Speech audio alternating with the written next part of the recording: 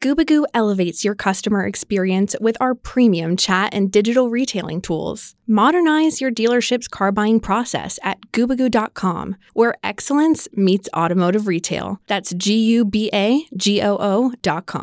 Want to dive deeper into the topics you hear about on Daily Drive? We're offering listeners a special offer, 20% off a 1-year Automotive News digital subscription. That gets you access to all of our news, information, and analysis made for automotive industry leaders like you. Go to autonews.com/Daily Drive promo to redeem. Welcome to Daily Drive for Monday, January 22nd, 2024. I'm Jamie Butters, Executive Editor of Automotive News here in Detroit. And I'm Kellen Walker in Las Vegas. Today on the show, Stellantis will launch up to 8 EVs on its new platform. More autos are getting exported from China, and not just Chinese brands. And Waymo looks to expand its self-driving services to LA. Plus, Nissan CEO Makoto Uchida joins the show to talk about how the automaker is planning for an uncertain economic future. Our circumstances has been changed a lot, and how we can adapt ourselves towards that. Otherwise, it will be very challenging for us to grow in each respective market. Let's run through all the news you need to know to keep up in the auto industry. Stellantis plans to launch up to 8 electric vehicles on a flexible new platform through 2026. The automaker says it will begin in North America this year with Dodge and Jeep. The STLA Large platform will underpin a varied mix of vehicles from Alfa Romeo, Chrysler, and Maserati. Although the brands have their own identities and vastly different portfolios, the company says the platform can be tweaked to meet the needs and capture the spirit of each brand.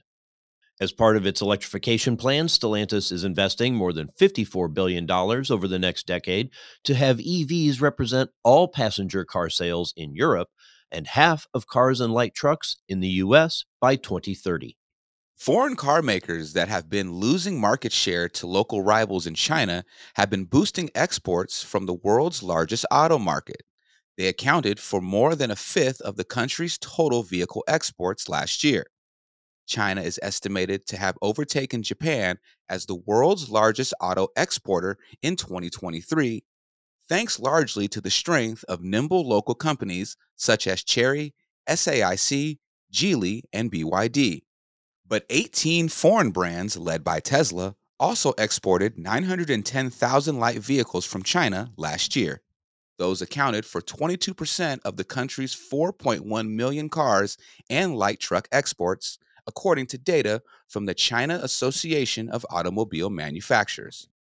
Alphabet's self-driving unit Waymo says it has applied to the California Public Utilities Commission to expand its driverless service in Los Angeles. Right now, Waymo operates extensively in San Francisco. The new license would allow the company to fully operate its fleet in Los Angeles, where it is now testing rides, allowing new rides by invitation only. The Utilities Commission did not immediately respond to a request for comment from Reuters. And Ally Financial's net income fell 73% year over year in the fourth quarter. The plunge was driven in part by its pending sale of Ally Lending to Synchrony. Ally announced Friday it had reached a deal to sell the point-of-sale financing business, a transaction prompting the company to write down the amount of goodwill on its balance sheet for the fourth quarter of 2023. Ally's auto finance business is the bank's largest income stream and a major player in the vehicle financing sector. It produced $1.4 billion in net revenue in the fourth quarter. That's down 11% from a year earlier. Pre-tax income was down 33% in the same time period. Ally attributed the income drop to the expense of having to set aside more money in case of future losses. And those are today's headlines. Jamie, China is exporting a lot of vehicles, foreign brands and domestic brands. Do you think we'll see these vehicles make it to the U.S.? Not many directly. I mean, there are some already, Ford and Buicks that get imported to the U.S. Kind of quietly, not in very large numbers.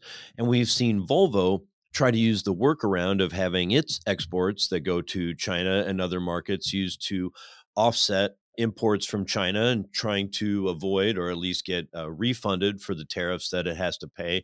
I think for the domestic Chinese brands, it is a bigger challenge. They're probably going to want to set up a dealer network or at least some sort of distribution system. The bigger threat there is less imports from China directly, as the possibility of, BYD or some of the others building assembly plants in Mexico and being able to benefit from the USMCA or NAFTA trade agreement and import with little or no tariffs. Gotcha. That Mexican backdoor. Coming up, we'll hear from Nissan CEO Makoto Uchida. That's next on Daily Drive. Daily Drive is kicking off the new year by reviving an old name in a new format. We're bringing back a weekend drive edition of Daily Drive.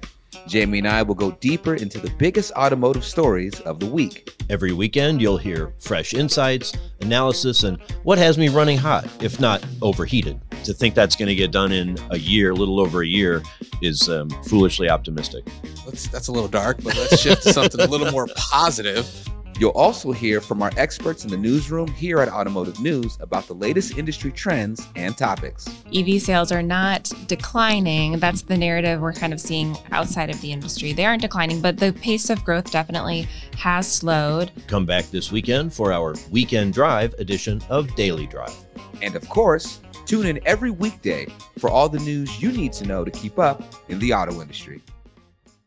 We know 95% of customers complete at least a portion of their vehicle buying journey online, so they expect the deal they create on your website to match exactly what they see in your showroom. If it doesn't, you can lose that customer's trust, risking not only that deal, but also any future opportunities. That's where Gubagoo's virtual retailing steps in. We transform the conventional car buying process into a modern, transparent, and seamless experience. With Gubagoo, you'll be able to access information the customer entered online, such as their favorite vehicles, in-progress deals, and any pending orders when they enter your dealership. And our industry-leading F&I process averages nearly 3 times greater revenue per deal, thanks to our smart menus and bundles. Did we mention that virtual retailing is fully integrated with our premium chat solution?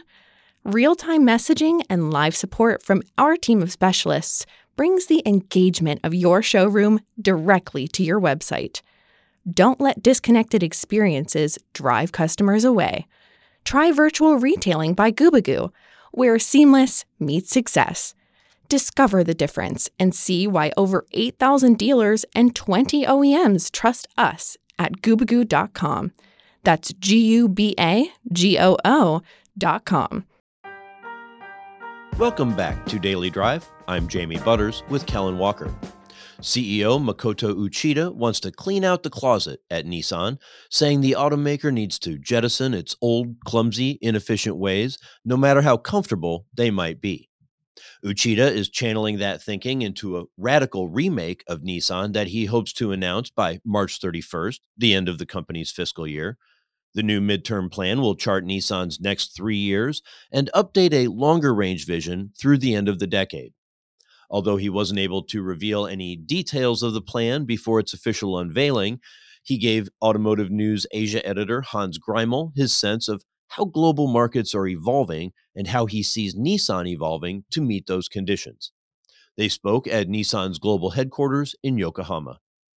We'll start off with the idea of the midterm plan. I know there's not a lot that you can say about that, but let's talk a little bit about the timing. You're still trying to get this done sometime this winter, maybe by the end of the fiscal year and by the end of March. Is that right? We are thinking about present something by the end of the fiscal year. Okay. And the idea here is what will the MTP encompass again? You mentioned it's the next 3 years plus and beyond. Yeah, we announced our Mission 2030 in 2021. I think the market has evolved a lot. We are going to accomplish our Nissan Next by this March end. Then we would like to show what will be a next midterm plan and beyond. And during the midterm plan timing, what are we going to be prepared to demonstrate our growth towards the beyond the midterm plan. So for me, very important to show to the market how Nissan to get there as what we say the ambition 2030 under the business circumstances has been evolved. So these are what we are preparing now. And we really would like to show that to the market. And one thing we can expect is a change, rather radical changes inside Nissan. You can't continue doing the same things you've done in the past into the future. That's one of the themes that I hear from you. Can you talk about what that means exactly? You can't keep doing the same thing. Yeah, the way I say this, our business situation is making us do so that way, because the business way, our circumstances has been changed a lot, and how we can adapt ourselves towards that. Otherwise, it will be very challenging for us to grow in each respective market.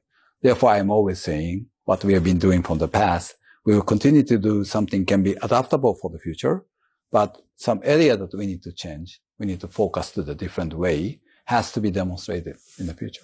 And you said maybe over the next 3 years, the product portfolio won't see radical change, but what kind of big changes, how much big change can we expect going forward by next 3 years and beyond? For the product? Or product or corporate culture or you mentioned perhaps a supplier approach? Again, I go back, the pace of each market is totally different, and how we're going to design ourselves for the future. Not only by us, but also with our partner, means our network dealers and also the suppliers. And we need to anticipate how the world probably would move in the next 3 to, I would say, 7 years. Then predicting those, how do we want to work with our partner in order for us to grow together? For us as a Nissan, we always say that we want to enrich our people's life, driving our innovation.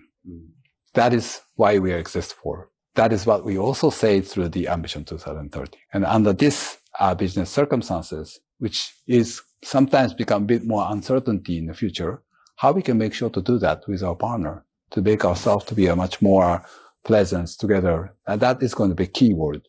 So do how is, for me, is most important to be able to explain under the midterm plan.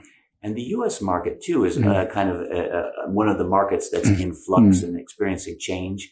Recently, we saw some uptick in EVs, but because of the macroeconomic forces with higher inflation and higher interest rates and slowing demand, there's been a increased look at entry-level markets or affordable vehicles. What is Nissan's approach to maybe shifting a little bit toward its market or its lineup or its volume towards that to capture that demand, that growing demand for affordable vehicles? Yeah, we always say that we want to deliver the product based on the customer's choice. And we need to carefully watch how is the future market would evolve.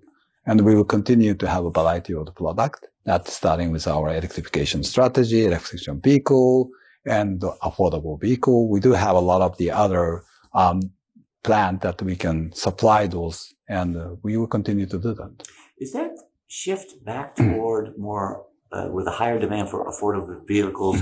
Is that actually a bonus or advantage for a company like Nissan that still plays in that world? Because a lot of companies gave up the lower end vehicles.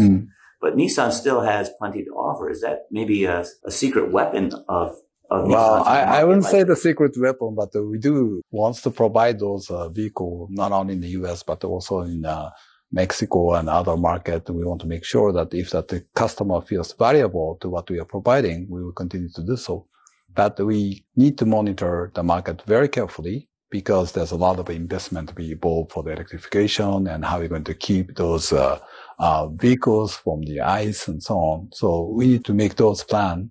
For me, we cannot only make one plan. We should anticipate a couple of scenarios. And if A comes, how are we going to react? This kind of anticipation is mostly important, we say, beyond the midterm plan, because we need to know, we need to understand how the market will evolve. Will your midterm plan also have multi-scenarios like that? Or will it be kind of very straightforward? Internally, we should look into the cases. But of course, when we announce this is what we believe and we want to drive on this way. And one of the challenges that we talked about too was the idea of China and new competition coming from China and the speed of that competition. How big of a challenge or an uncertainty is the Chinese component to your thinking about the future? I would say that their speed is fast And it has been in the past 2 years. And their penetration is so high. We need to be carefully prepare ourselves how we can be competitive. And that is one of our midterm plan of the pillar, how we want to make sure our electrified vehicle to be competitive, not only in the pricing, but also in the cost. Because I think the pace of the price of the EV or electrified vehicle coming down faster than what we are expecting, right, knowing that the scale is not yet there. right. But it has been driven that situation. The market is already becoming that. Many reasons. So we cannot underestimate. We need to be prepared. Is the cost coming down as fast as the price? I would say scale becoming bigger. Yeah. Scale has grown much faster, which enables the cost to be more optimized. Well, for the companies that can capture scale, it's Sure. going faster. Exactly. Right? But some companies still, well, if we look even at the U.S., we look at like General Motors or Ford.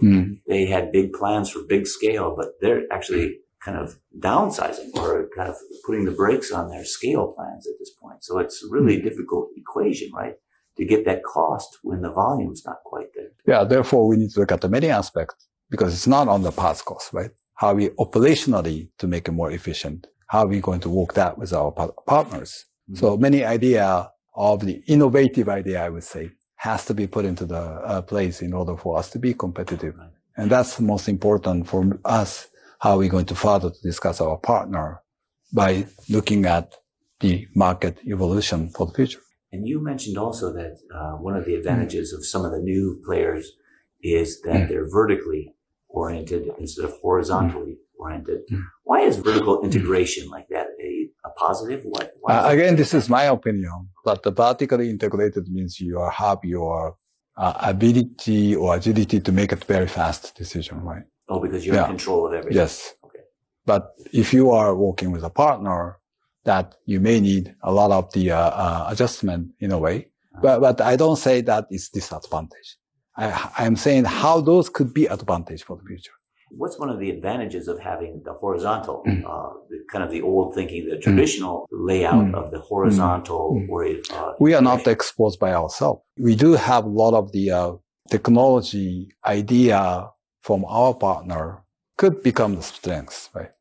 So I don't say integrated company is stronger than vertical or vertical is stronger than integrated, but we should demonstrate how we can be competitive under the way we are managing today. And that is, for me, going to be a key message for the future. How long do you think, we talked a little bit about the Chinese and the Americans, but what about the Chinese in America? Is that going to be, right now they're not big players there, but could we expect the Chinese to be a long-term competitor? I cannot comment on the future of that, but I think what we as a Nissan has to do is, again, I go back to the competitiveness. So we really need to make sure how we can optimize our cost, way of our operation, and how we're going to design that in each respective market. And the MTP will be a convincing plan for how you can optimize cost and have a roadmap to competitiveness in the next 3 years and beyond. We have to demonstrate how the Nissan is going to get there. If I were the audience, I want to hear that. I look at the world today, our business circumstances, the pace is all different. And if Nissan wants to be more grow in each respective market, how are you going to do? Will be the question. Then we want to be able to explain how we are going to do. What is our plan? And when the MTP comes out, it will achieve that. That's what we are believing to. And we have to make sure to demonstrate that. Again, this is not only saying execution will be the most important. So we have to make our explanation could resonate to the market. And maybe one last question just about the state of the alliance these days. We talk about, horizontal arrangement or integration with partners. But at the same time, it seems like Nissan and Mitsubishi, I guess, together have kind of been estranged with one of their long-term partners, which is Renault. It seems like in a time and period like this, it might make more sense to come together with Renault and work more closely together. But yet, right now, it seems like they're kind of coming apart a little bit. How do you explain the current It's not state coming apart. Okay. I'm always telling that this kind of occasion, we are looking at how the market is moving. And how do we want to go to the next stage? Okay. That's the why we are doing all this announcement with our partner. Okay. I think it was last December. Mm-hmm. We also showed some of our program that we want to do together, right, even more stronger. Mm-hmm. And I think that would fit more knowing how the market would evolve.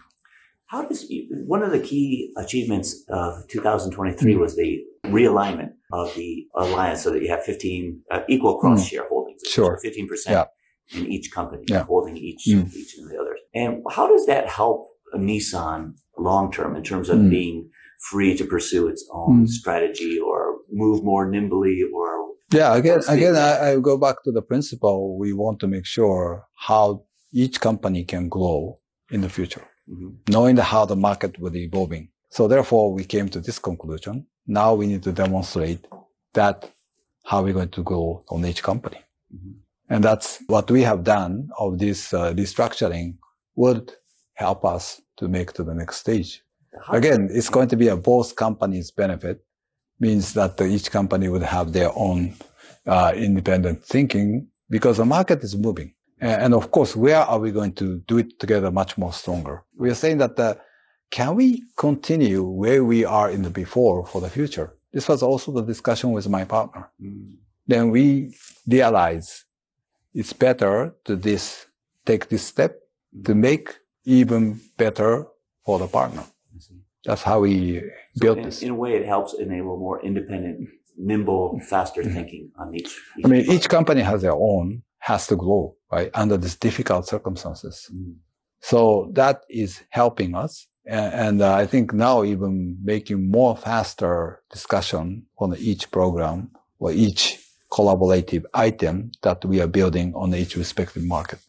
And I think it is proving already. Not only, I would say that the direction, but also including the mindset of each company's people.